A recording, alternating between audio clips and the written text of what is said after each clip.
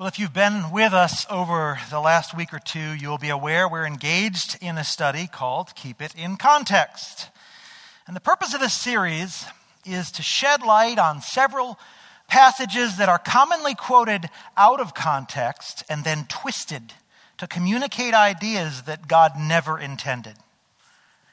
In addition to correcting those errors, the greater goal is to put a spotlight on the danger of eisegesis, of using God's word in the way that a drunk uses a street light, more for support than for illumination, and to reinforce the critical importance of exegesis, of searching the scriptures to draw out what God has said. Exegesis has three rules: context, context, and context. We ensure that our understanding of God's word is accurate by looking at a verse in its immediate context, its context within the greater section of Scripture where we find it, and ultimately its context within the entirety of God's word. In simple terms, we look to Scripture to interpret Scripture. Yes, you may reply, but what about the Holy Spirit? Well, most certainly we affirm the active, vital ministry of the Holy Spirit in illuminating the word for us. It was He, after all, who breathed God's very words out through those men who He used to pen the original manuscripts in the original languages, even through the individual personalities of those human authors. Indeed, it was also He who preserved God's word through the ages by scribes who gave their lives to the discipline of duplicating the manuscripts, and to scholars who have undertaken the task of translating it into languages that we speak today. By the labors of these imperfect men, from the authors to the scribes to the textual critics and translators, the Holy Spirit has faithfully delivered to us the very word of God. And with all that effort invested, it really doesn't make any sense that He who indwells us would not also illuminate His word for His people. Amen? Yet, as history so clearly reveals, men and women are all too vulnerable to lying spirits who would take great pleasure in leading us astray. So how then do we check ourselves? By testing our understanding against the consistent teaching of Scripture. The Holy Spirit cannot lie. That is how we can know that we are listening to Him, when our understanding of a text that we are studying squares with the rest of God's Word. Our principal text for this morning is from the fourth discourse of our Lord, recorded in Matthew's Gospel. We find it in Matthew 18, starting at verse 18. Now, many times, the abuse of the passages that we are covering may be aided by appealing to a particular translation that is either poor or uses archaic grammar or vocabulary. But today's text is different. Regardless what translation we choose, the unusual language in these verses opens the door for abuse. So let's start with the text itself. Ready? Matthew 18, verses 18 through 20. I'll be reading this section from the King James. Let's stand together. This is the word of God for His people, for you, for me. Jesus is speaking, and He says, "Verily I say unto you, whatsoever ye shall bind on earth shall be bound in heaven, and whatsoever ye shall loose on earth shall be loosed in heaven. Again I say unto you, that if two of you shall agree on earth as touching anything that they shall ask, it shall be done for them of my Father which is in heaven. For where two or three are gathered together in my name, there am I in the midst of them." Father, what we have not, give us. What we know not, teach us. What we are not, make us. Forgive us our sins, Lord. Forgive me my sins, for they are many. Lead us this morning in your word, and bless the reading and now the teaching of it, we pray. In Jesus' name, amen. You may be seated. In the first message of this series, Pastor Chris dealt with the misuse of passages such as Psalm 37:4, John 14:13-14, by the hucksters of the name it and claim it theology of the so-called prosperity gospel. Today's passage is also favored by that same crowd. In particular, verse 19 seems ripe for their appropriation. If two of you shall agree on earth as touching anything they shall ask, it shall be done for them of my Father which is in heaven. That seems pretty straightforward, doesn't it? By comparison, verse 20 feels pretty innocuous. Where 2 or 3 are gathered together in my name, there I am in the midst of them. Well, of course he is, we might say. But that first verse, now that's a bit of a conundrum. What do we have here with all this binding and loosing? It doesn't take much of a stretch for our pride to kick in and start giving us ideas about having the power to call the shots on how things are going to be up there or down here. On the surface, it seems to play right into that whole system, doesn't it? At this point, I would just like to stop and thank Pastor Chris for assigning this particular passage to me. Now, I don't really see much point in spinning our wheels in the mud of these false teachings. Most of us have a pretty good idea what those folks teach. Instead, let's remember the big point of our series. The 3 rules of sound biblical interpretation are context, context, context. Let us look then at the context of these verses. Chapter 18 contains our Lord's 4th discourse. Think of it as a mini sermon. Mini in its length, but profoundly massive in its implications. To properly unpack this chapter would take a minimum of 4 weeks. But we don't have 4 weeks, so I'm going to do my best to distill it all down for us, and then I'll leave it to you to engage more deeply with this chapter during your own devotional time, okay? The discourse begins at the beginning, conveniently, the beginning of the chapter. Sometimes our chapter markings are a little bit crazy. I kind of nailed this one. This is a pretty good place to start a chapter. It starts with a question from Jesus' disciples. Reading now from the ESV, Matthew 18, verse 1. At that time, the disciples came to Jesus, saying, "Who is the greatest in the kingdom of heaven?" My children have learned over the years that just because they ask a simple question does not mean that I am bound to give a simple answer. Ask them, they'll tell you.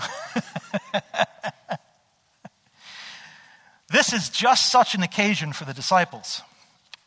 Continuing with verse 2. And calling to him a child, he put him in the midst of them and said, "Truly, I say to you, unless you turn and become like children, you will never enter the kingdom of heaven. Whoever humbles himself like this child is the greatest in the kingdom of heaven." From their question, it is evident the disciples had become consumed with their place in the kingdom of heaven. Remember, they were still expecting Jesus to ascend to power on earth. They expected the kingdom of heaven to be established on the earth. To whatever extent they were beginning to grasp a transcendent future reality, their focus on their position within a hierarchy reveals that they were seeking their own glory. As is typical, especially in any inner circle dynamic, they had begun to feel as if they had earned some special place for themselves in whatever was to come next. No doubt, each of them was feeling a little entitled.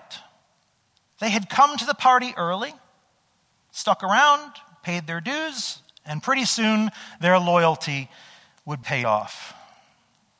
Oh, how suddenly we find ourselves in the garden. Can't you just hear the hiss of the serpent in their query? Who is the greatest in the kingdom of heaven? Jesus' reply should have cut them to the core. Unless you turn. What other word comes to mind when you hear turn, biblically speaking? Repent. Yes. Repent. In our English Bibles, the word repent indicates the Greek word metanoio. That's a compound word meaning to change your thinking. But turn, as we have here, indicates strepho, which means change, turn around. This is the kind of turn that is wrought by God in the heart of a sinner. We are running from him. He turns us around and causes us to run toward him. That a child was nearby demonstrates that more than just the 12 were present. This is a greater group of disciples. This is a larger crowd. Jesus starts by calling over a little child who simply obeys. Jesus called him, so he responded. In much the same way as the 12 once had done. Now, it's worth noting what is not in view here. This passage has nothing to do with the supposed innocence of a child. All the innocence that is required to enter the kingdom of heaven is provided to us by Christ. We are not innocent, nor can we make ourselves innocent. And by the way, neither are children. Also not in view is childlike faith, as so many are inclined to suggest. Now, I understand the urge is strong to think that way, but it's simply not supported by the text. Jesus is demanding something very simple here: humility. A lack of concern for social status. It is the opposite of the subtle pride that had led them to start jockeying for position.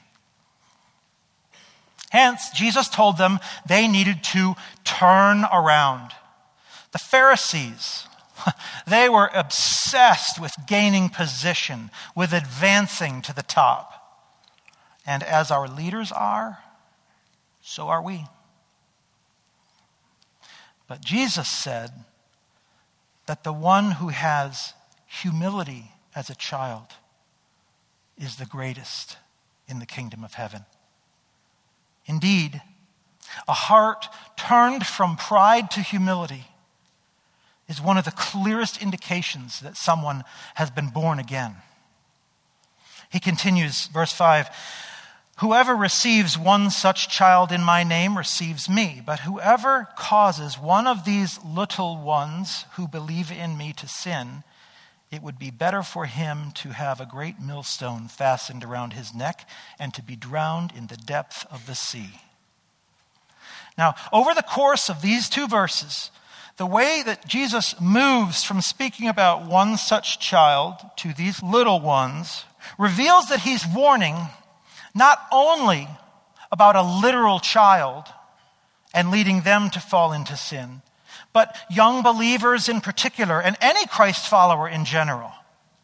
Since pride and humility are in view, clearly this warning applies to anyone who would tempt any believer to the sin of the Pharisees and of the disciples. The temptation to be like God led our race to fall in Adam. It is no wonder that Jesus would use such harsh terms to warn against playing the role of the serpent, the tempter. Verse 7 really makes that transition clear. Woe to the world for temptations to sin. For it is necessary that temptations come, but woe to the one by whom the temptation comes. This world is full of people who take great joy in baiting God's people to sin. You don't have to spend much time on social media to recognize that there are people who make a sport of taunting professing Christians into fights. If they can get you to lose your cool, they will delight in pointing out your hypocrisy. Don't fall into their trap.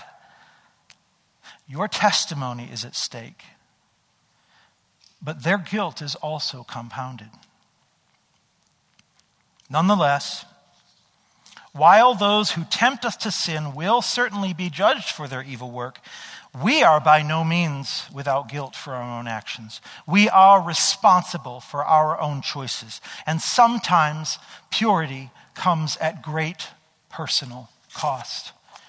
Verse 8, and if your hand or your foot causes you to sin, cut it off and throw it away. It is better for you to enter life crippled or lame than with 2 hands or 2 feet to be thrown into the eternal fire. And if your eye causes you to sin, tear it out and throw it away.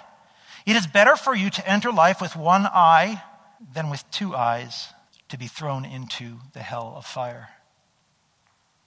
Most of us have at some point heard or perhaps read a sermon about the importance of putting our sinful nature to death.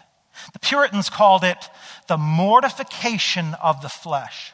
This is our daily act of participation in the sanctifying work of the Holy Spirit. And there are days when it seems like a losing battle. But thank God for the testimony of the Apostle Paul, who exclaimed, "For I do not understand my own actions. I don't understand my own actions.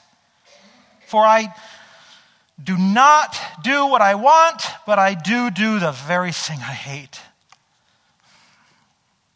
So in these harsh terms, Jesus is intensifying his warning against sin by charging us to rid ourselves of any good thing that we know opens us up for temptation. Verse 10, see that you do not despise one of these little ones. For I tell you that in heaven their angels always see the face of my Father who is in heaven. Verse 11 in some manuscripts, for the Son of Man came to save the lost. What do you think? If a man has 100 sheep and one of them has gone astray, does he not leave the 99 on the mountains and go in search of the one that went astray? And if he finds it, truly, I say to you, he rejoices over it more than over the 99 that never went astray. So it is not the will of my Father who is in heaven that one of these little ones should perish. As a maturing believer, do not belittle a younger believer. Do not treat them unkindly.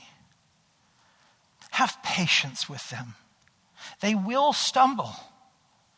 They will make many of the same mistakes that you have made and are still making. And Christ will pursue them as lovingly and as faithfully as he would and does you. Jesus, the Good Shepherd, actively tends to his sheep, his disciples. Okay, we're approaching the immediate context of our headline verses. Are you seeing a theme that has started to develop? Having addressed the humility that marks a true disciple, the danger of causing others to fall, and the seriousness of guarding ourselves from sin, and then the Lord's commitment to reconciling his bride, he moves on to another aspect of the same thought. What to do when a brother or sister sins against us, or by their sin causes us to stumble. Verse 15, if your brother sins against you, go and tell him his fault between you and him alone. If he listens to you, you have gained your brother. Do not talk to anyone else. Do not just say to yourself, okay, I see how it is. You do not have the right to do that. You have a responsibility to your brother for his growth and for the welfare of the whole church. Last week we considered how the Word of God is a mirror in which we see ourselves for who we are. Remember that? Sometimes we don't like what we see in the mirror, and so we avoid the mirror altogether. Other times, we can have blind spots. Things look good where we're looking, but maybe we're not getting a full view. Maybe we're not looking as carefully as we ought. We still may not be seeing clearly. This then is our first step. Not to chalk it up to experience, not to just let it go because we don't like confrontation, but in humility, to inform them of the offense so that they can repent, so that we can forgive, and so that our fellowship can be restored. Listen, this is not a confrontation. You don't like confrontation? Good. This is not a confrontation. A forgiven heart takes no pleasure in winning an argument. A forgiven heart yearns to forgive others. It beats to forgive others, to share what it received from Christ. And this is exactly how love keeps no record of wrongs. Proverbs 27:6 says, "Faithful are the wounds of a friend. Profuse are the kisses of an enemy." May I suggest that the scars of forgiveness display the strength of a body. Look around at the senior saints in your life. The closer that two brothers or sisters are, the more times over the years they will have forgiven one another. Unfortunately, there is another path. Verse 16, "If he does not listen, take one or two others along with you, so that every charge may be established by the evidence of 2 or 3 witnesses." This is the second step, and it reflects back to Deuteronomy 19:15. "A single witness shall not suffice against a person for any crime or for any wrong in connection with any offense he has committed. Only on the evidence of 2 witnesses or 3 witnesses shall a charge be established." That passage, by the way, goes on to prescribe terrible consequences for malicious witnesses. So, if our brother rejects our private attempts to reconcile, then we enlist the help of others, not as witnesses, but as counselors. They test our complaint first, then join us in our effort to seek reconciliation. Again, the goal is that in being approached by others who also love the erring one, they will be persuaded to turn from their pride, repent of their sin, and be forgiven so that fellowship may be restored. Verse 17, "If he refuses to listen to them, tell it to the church. And if he refuses to listen even to the church, let him be to you as a Gentile and a tax collector." The church, the ecclesia, is only referred to 2 times in the Gospels. Did you know that? Both are in Matthew by Jesus himself. The first is in chapter 16. More on that in a minute. These first 2 attempts having been unfruitful, the matter sadly must be presented to the church, the gathering or the assembly of those who are in fellowship together. The goal remains the same: to win a brother and to protect Christ's bride. Her testimony hangs on the purity of her members. Sadly, prideful refusal to repent essentially betrays the hard heart of one who is in truth not in Christ. The purity of the church is at stake, and so for the sake of the testimony of Christ, excommunication is the necessary last resort. This is a proclamation that they have not specifically in their trespass, but in their refusal to agree with God about their sin and to repent, they have demonstrated that they do not belong to Christ. They are not united with him, and so they must not be united with us. And it is at this most sobering moment that the testimony of heaven gives us comfort. To announce that God's righteous judgment remains on one we have loved gives us no joy. But our verdict must resonate with the eternal counsel of God. Noted New Testament Greek scholar Bill Mounce renders the verses that follow this way. I tell you the truth, whatever you bind on earth will have been bound in heaven, and whatever you loose on earth will have been loosed in heaven. When we have, in genuine humility, faithfully followed the steps laid out by Christ to bring our brother to repentance, but our attempts to restore fellowship have been met with a prideful hardness of heart, we take solace in that the judgment we pronounce is not of us, but of God. Verse 19, and again, I tell you the truth, if two of you on earth are in agreement about anything, whatever you may ask, it will be done for you by my Father who is in heaven. For where 2 or 3 are gathered in my name, I am there in their midst. This is our context. These verses address corporate prayer, specifically in the context of church discipline. Much has been made in our day of that word agree in verse 19. That word of faith crowd we mentioned earlier, they play fast and loose with it. And you can tell a great deal about someone's theology if they throw it around as if it had magical powers. Oh, I'm going to agree for a new house. I'm going to agree for healing for you. I'm going to agree for this. In its context here, though, it is a very precious word. The Greek word behind it is exactly where we get our word symphony. Did you know that?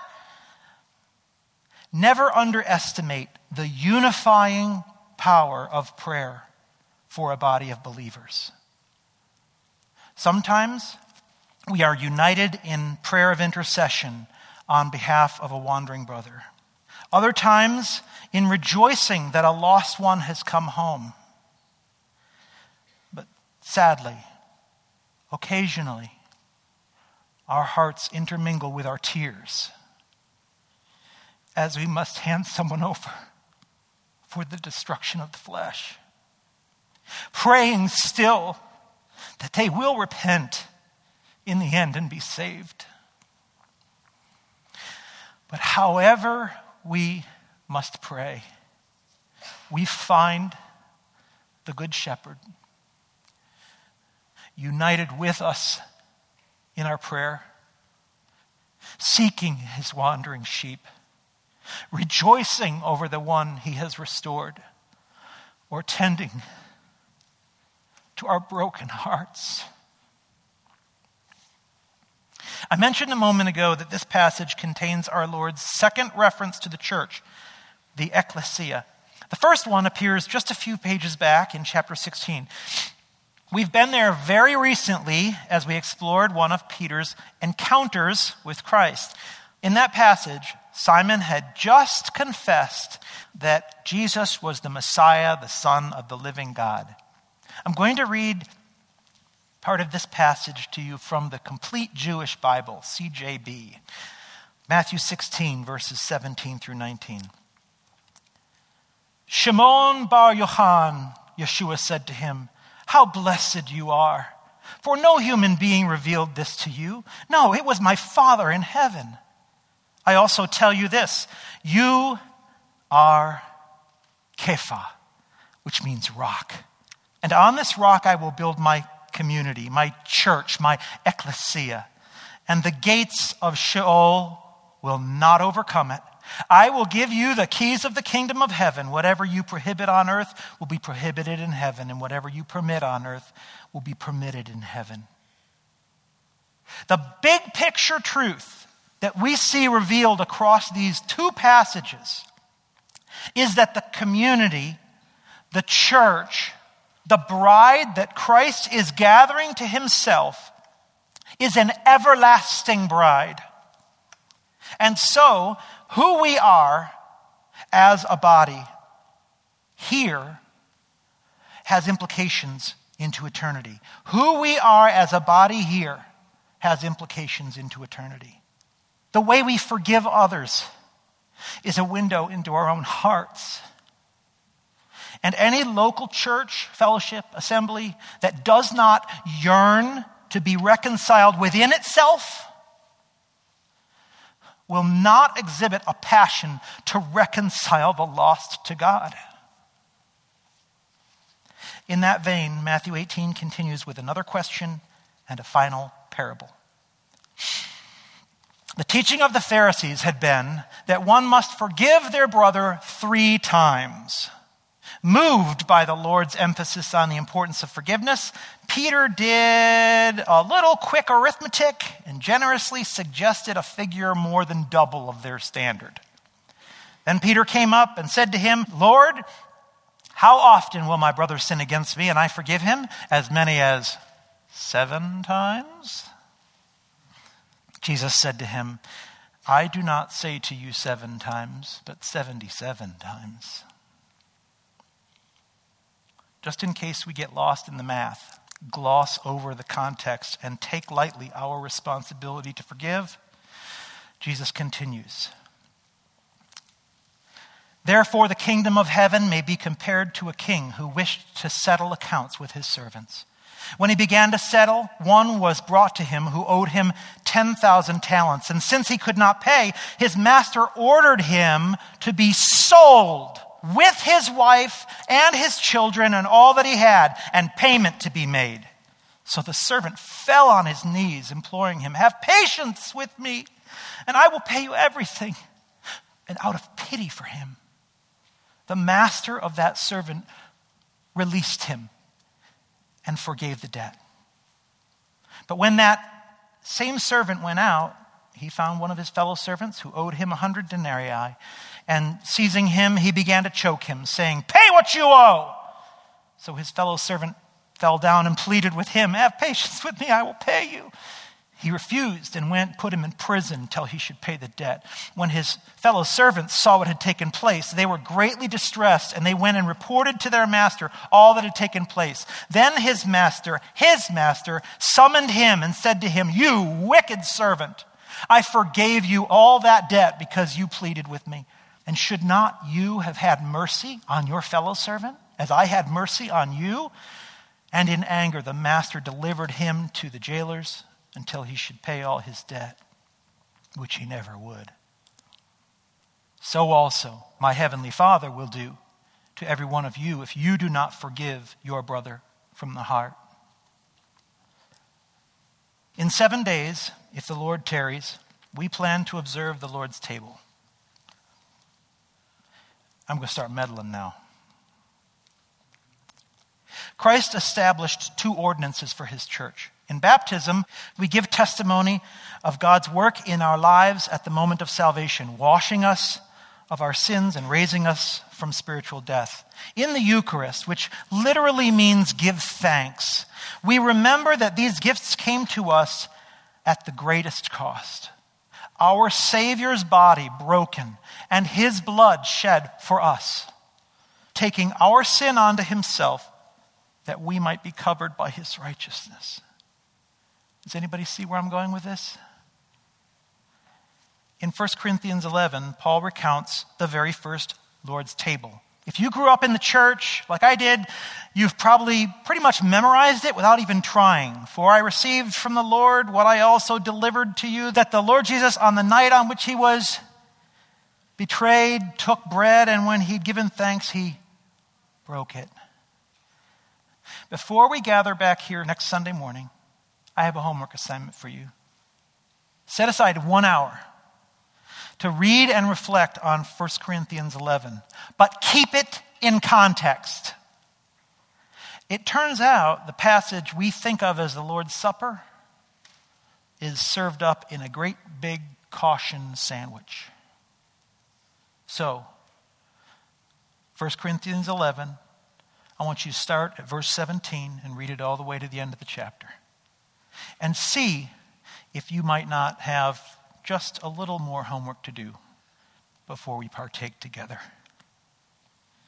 I think you may find that we do. Lord, we thank you for your word. We thank you for your words. Some of your words are easy to receive. Some of them are hard. But we thank you that in reconciling us to yourself, you have given us hearts and you have given us the ability to seek reconciliation with one another. Cause us, Lord, to take this matter seriously and fill us with joy as we obey. As in humility, we love one another enough to be reconciled. These things we pray together of God our Father, in the name of our Savior Jesus Christ, and in the power of the Holy Spirit. Amen.